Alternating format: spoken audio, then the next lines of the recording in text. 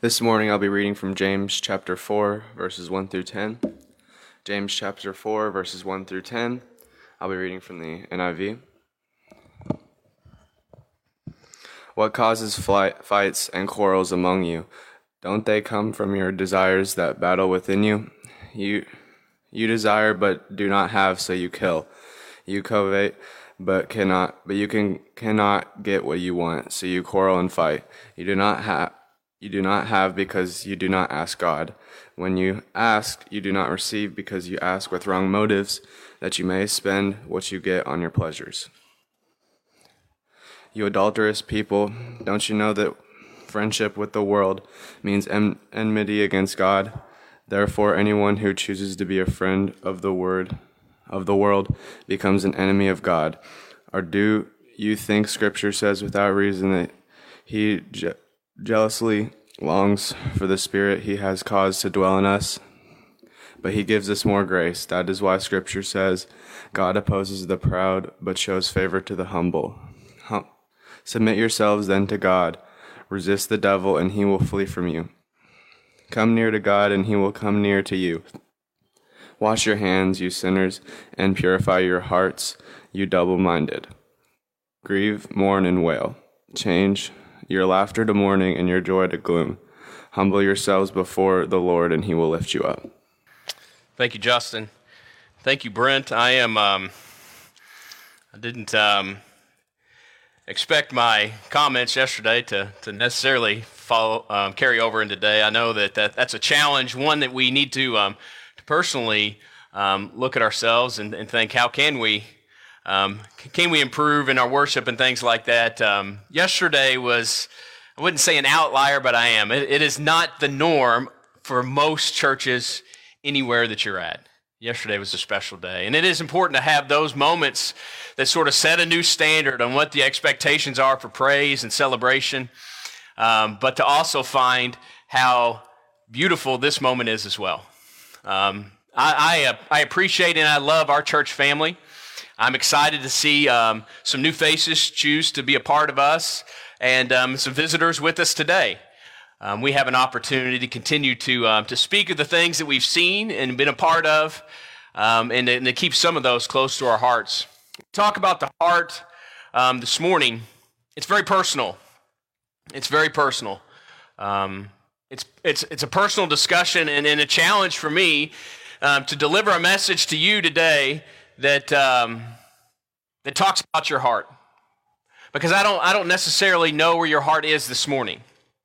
I know how some of our youth have been challenged this morning. We talked about marriage and the heart of marriage and relationships and prioritizing important decision making. So I know what some of you are thinking about or have thought about today. I know what our classes for our adults and our kids, what the structure of those classes we're discussing today. But I don't know what's on your heart.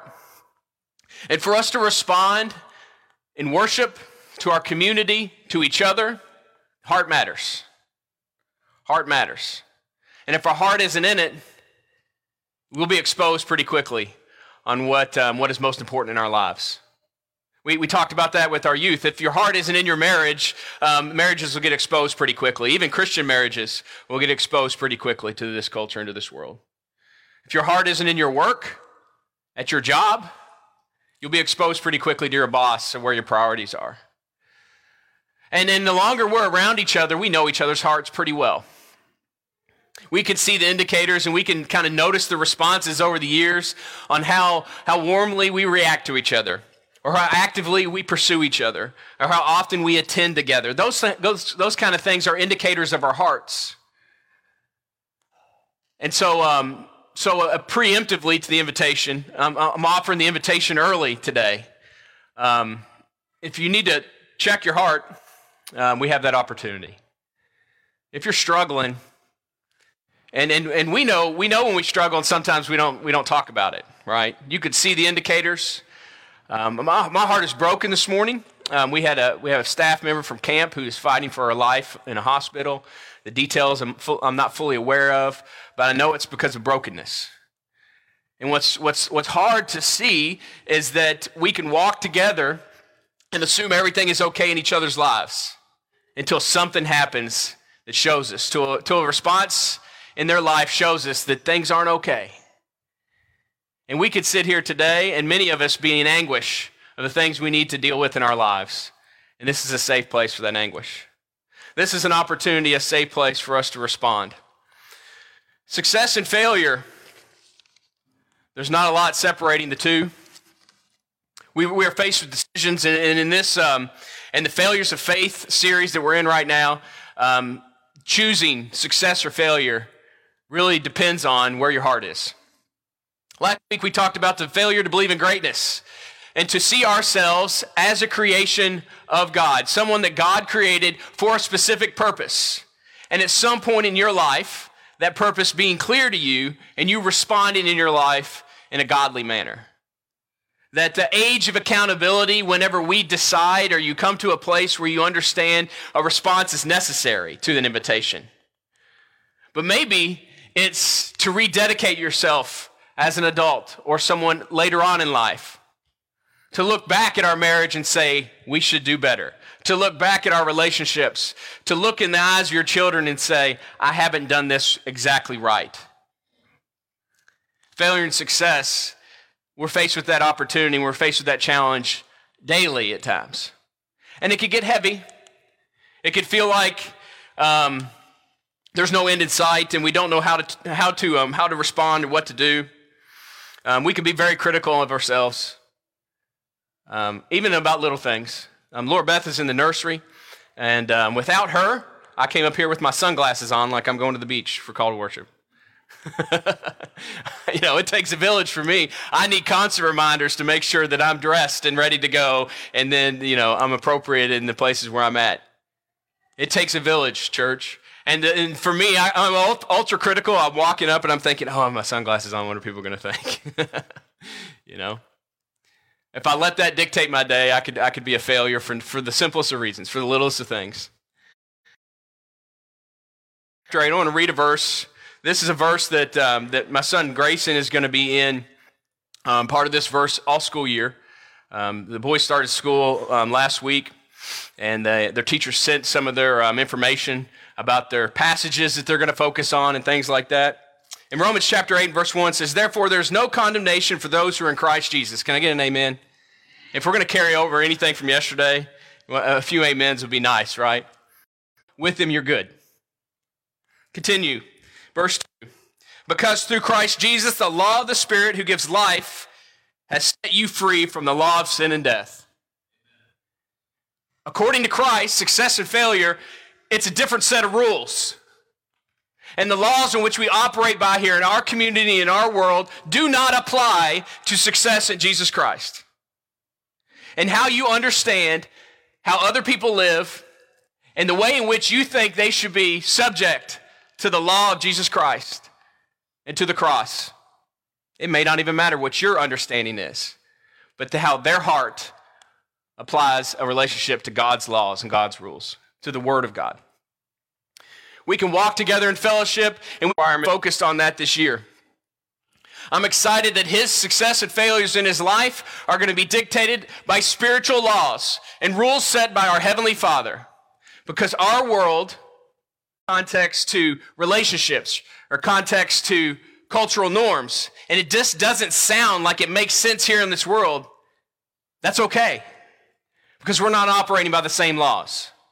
And success and failure determine how you are in step with the Spirit and the laws found in the Word of God. It is that simple, church. And as we come from a generation of life and confidently saying, Nita was in the right place with God. She was in step with the Spirit, and she walked in her life in a way in which honored God. You know how I know that? Because this place is full of people who are willing to celebrate that fact. They weren't here because Nita was famous, or she was rich, or she was influential, because we're good, but God's greater, and God's good all the time, right? And so failure to follow your heart, it's not our heart, but God's heart that we should be following. If we're good because God is great, then our heart is good because God is good. But our hearts aren't always in the right place all the time. And in the book that I'm pulling this quote from Upside Down Spirituality, Chad Bird says, "The hazard of following the heart arises when the criterion becomes the deciding factors behind our decision. When our heart trumps every other element in the decision-making process. When our heart is the most important thing.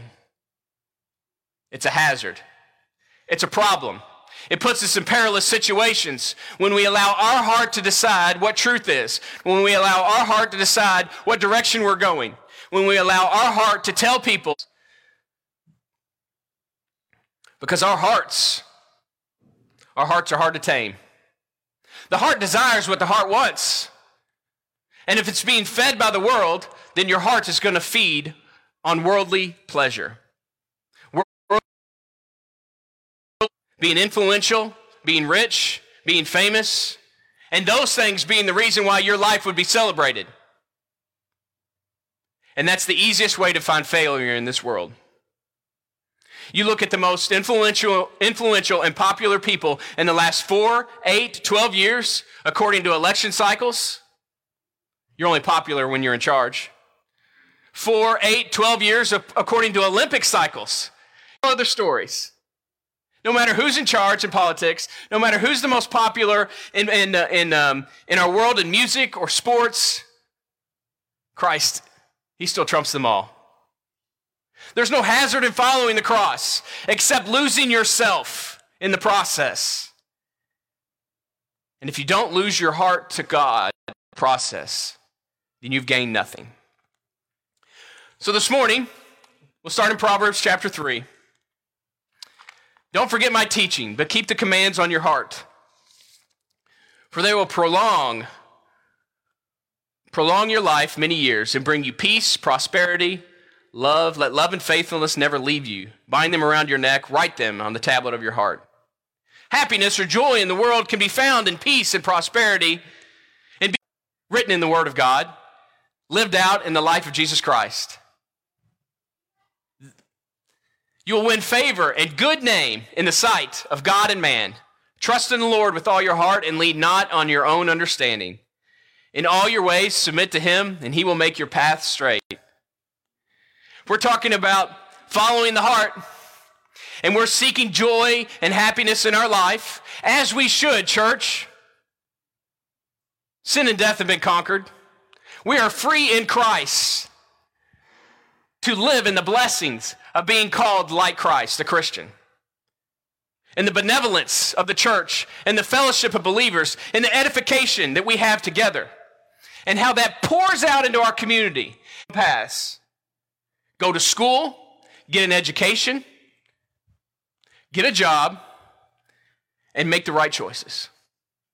Follow your heart in your relationships, however you deem worthy, however you see fit, and do the things that make you happy. That will be success in our world. Take as much money and success and fame as you can and keep it in your house. Allow it to build up to such a point that you will be the envy of all people. And that will make your path straight. That will make you worthy or holy. And those are lies. Health, wealth, prosperity, and relationships, and love, and all those things come in Christ at these. And I think these will give you a good understanding of where to place your heart. Some things to pursue, some things to do, to give you some direction, a path straight to God's heart and freedom in Christ. Pursue the Spirit of God, kindle the love of God, awaken the power of God, and rest in the peace of God. If you do these things, you will find joy. It may not be in prosperity. It may not be on dollar signs. It may not be on likes and social media. None of those things. But these things will give you joy, a joy that will last forever. So we're going to pursue the Spirit, pursue the Spirit's activity. Sometimes our mental health can be one of those. Without the fellowship and edification of those around us, we can reap destruction from within because of worry and self-doubt and fear. But whoever sows to please the Spirit, from the Spirit will reap eternal life. Sows to whoever is in step or walking with the Spirit, or is casting their seeds, their possessions, their goods, their spiritual goods, in front of the Spirit. If we think about the good soil and what can reap destruction in our world, there are a lot of things that can spring up and choke out a young plant. There's a lot of reasons why seeds won't take root. But in the Spirit, we can reap eternal life. Used to be in our fellowship, especially people who share in experiences together, where the room is full, but even when we're here in a small group, especially those people here in this culture and around the world who share in the like-minded faith that we have. But also all people, not just Christian people. All people deserve that opportunity. All people deserve the example. For us this morning, to sow the Spirit means taking steps to put yourself in the way of the Spirit's activity. In your relationships, in your marriages, in your jobs, and all the things you have going on in the world. And all the things that you want to reap a reward from, being in step in the Spirit's activity. Maybe they have a large cross that they wear around their neck, or maybe one tattooed on their arms. Maybe that's it. I think one of the ways we see people in the Spirit's activity is they kindle the love of God. They kindle the love of God.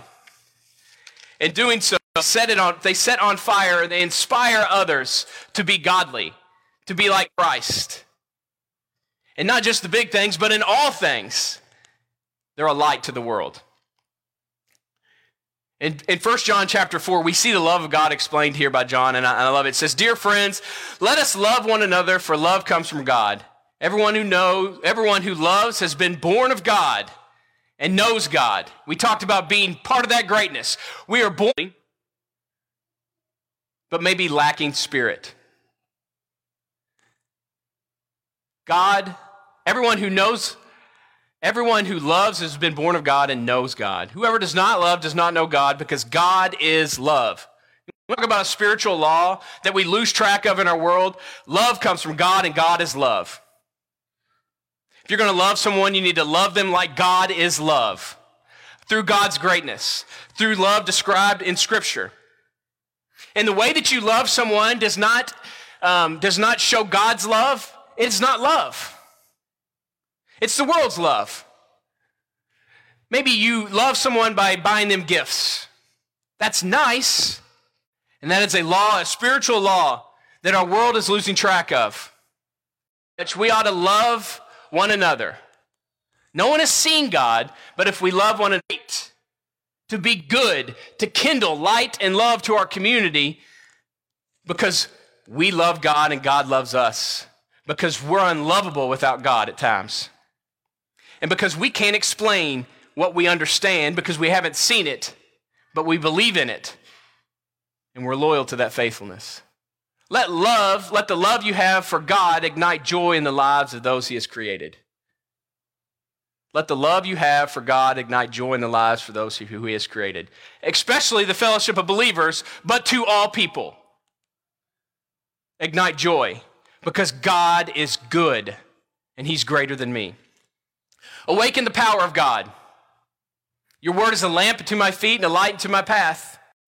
We want to be straight in our paths. We want to make the right decisions. Your word helps us do those things. Your word awakens us to a path that maybe we haven't seen before, or makes more clear the path.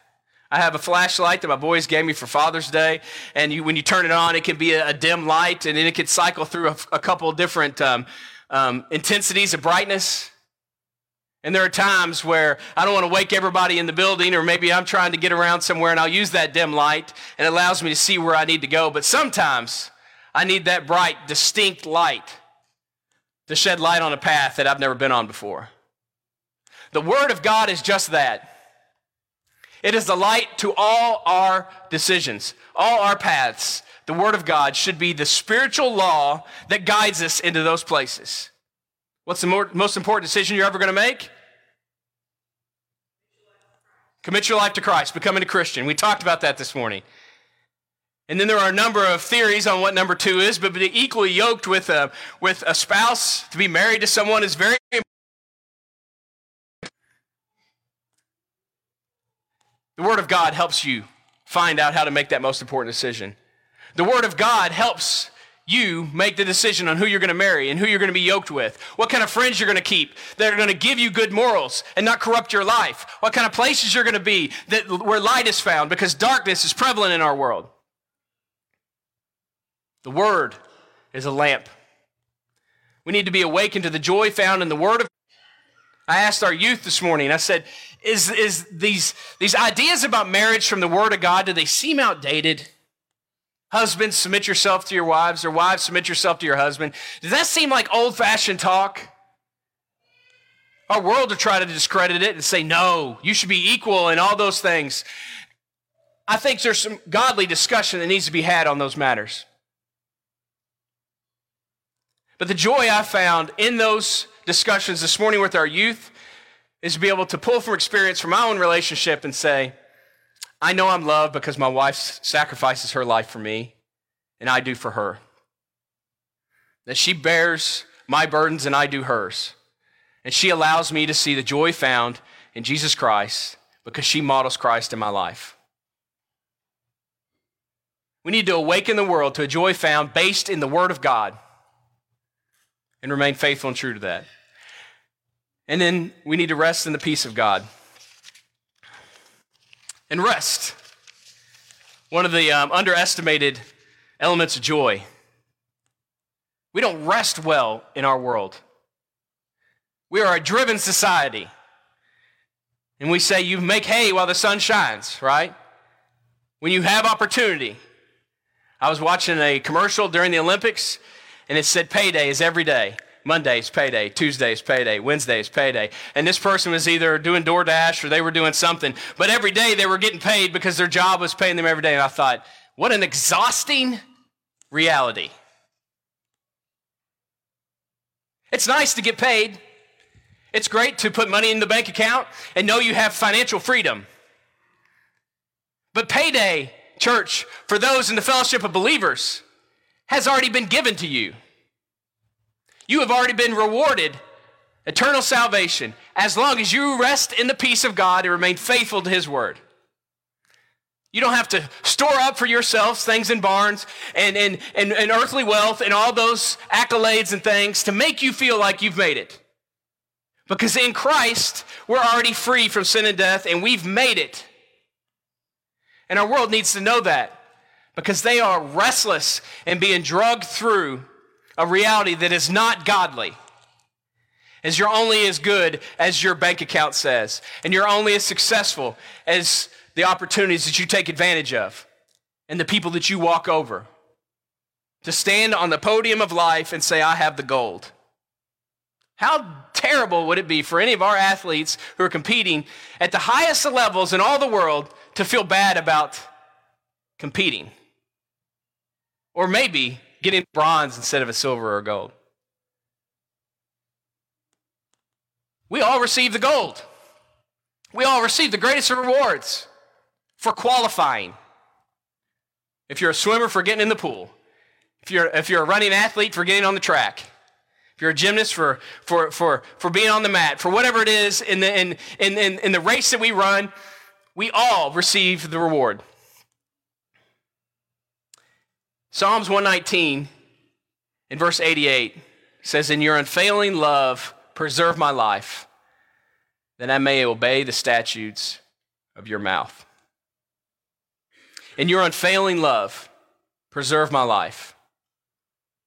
Life preservation is one of those outpouring of peace. We want to know when we go to the doctor, they're going to give us a good report. And we're good to go, right?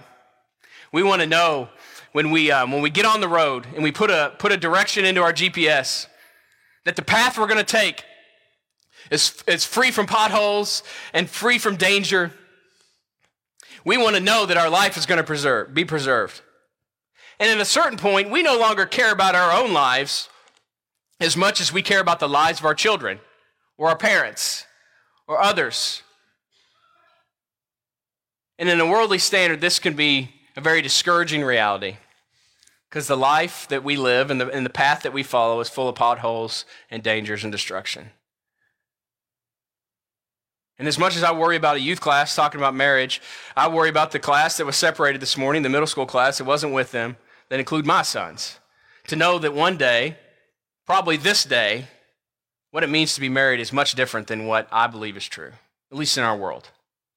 They're going to be challenged at a much greater level of how to preserve life in their relationships, to obey the statutes of your mouth preserves my life. Rest in the peace of God's unfailing favor. God's unfailing favor. God's unfailing favor through Christ Jesus gives us victory. We are victorious through Christ Jesus, and it's unfailing. God will produce the victory because he already has given the sacrifice. God has paid forward the price. You have received the reward if you just accept it and make the decision to walk in it. Not even perfectly. You don't even have to be good at it sometimes, but you have to stay at it all the time. I'm not always good, but God is much greater than me. And if I find myself yoked, tethered to his word, in a relationship with him, his unfailing favor will follow me all the days of my life. The only fear we should have in our world today is not what can be taken from us on a worldly standard, but losing our faith in God and losing his unfailing favor. To be a disciple of Jesus means to follow his heart instead of our own. That's our one simple truth this morning. To be a disciple of Jesus, we have to follow his heart instead of our own. It is dangerous, it is hazardous to follow our hearts because our hearts are found in the world. And the world can distract us, the world can tell us lies, and the world can get us put in places where we don't belong. But to be a disciple of Jesus means to follow his heart instead of our own. And to be a disciple of Jesus means we have to carry the cross. There's joy found in the cross. And it sounds strange. And I'm not talking about that cross that you wear on your neck or the one that athletes have tattooed or people have tattooed on their body. I'm talking about the one that Jesus bore for our sins. Because your cross contains your shortcomings, your sin, the burden that you have mentally and physically of the poor choices you've made in your life. And those are not yours to bear, but they are a reminder of the love and joy of being a believer and a follower of God's Spirit, of God's law, of God's will above what the world tells you. Because anyone in this room could walk out into the world and there could be someone facing you in the eye who's a better Christian than you are. They do it better, they sing it better, they pray it better, they live it better, they serve it better, and it doesn't matter. Because their God is better than them. Because your reality is, through Christ Jesus, you have victory. And even when it feels like a burden on the path of this world to be a Christian or choose to become a Christian because all of my relationships don't fit this model, start basing your relationships on this model. Whoever wants to save their life will lose it, and whoever loses their life for me will save it. If you're struggling with finding life and finding happiness and finding joy and finding purpose, lose your standard of life according to this world and find it in Christ Jesus. If there's someone in your life who says going to church is a waste of your time, they are wasting your time. You can circle back to those people, but in the meantime, be in fellowship with those who believe. God's love is for all people, but especially those who are believers. And there is a time where we need to be especially with those who are believers, because they help us carry our cross.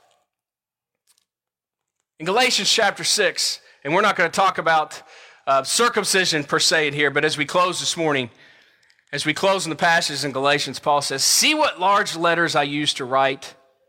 See what large letters I use as I write to you with my own hand.